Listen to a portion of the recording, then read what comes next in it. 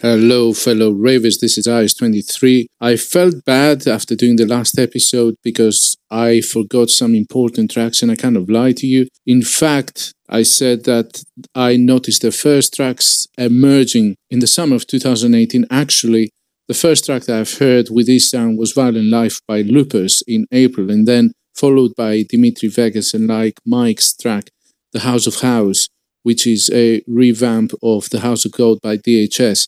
In the last week, I noticed that 3 more tracks have been released with the titles Hardcore Rave, Do You Remember Rave and Save the Rave, especially by Tommy Sunshine. I think he's an old schooler as well.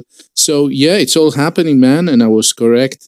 Chami was on as well. I included that in the last episode. So check out these 5 tracks that I included here and make sure you subscribe because you don't want to miss this thing.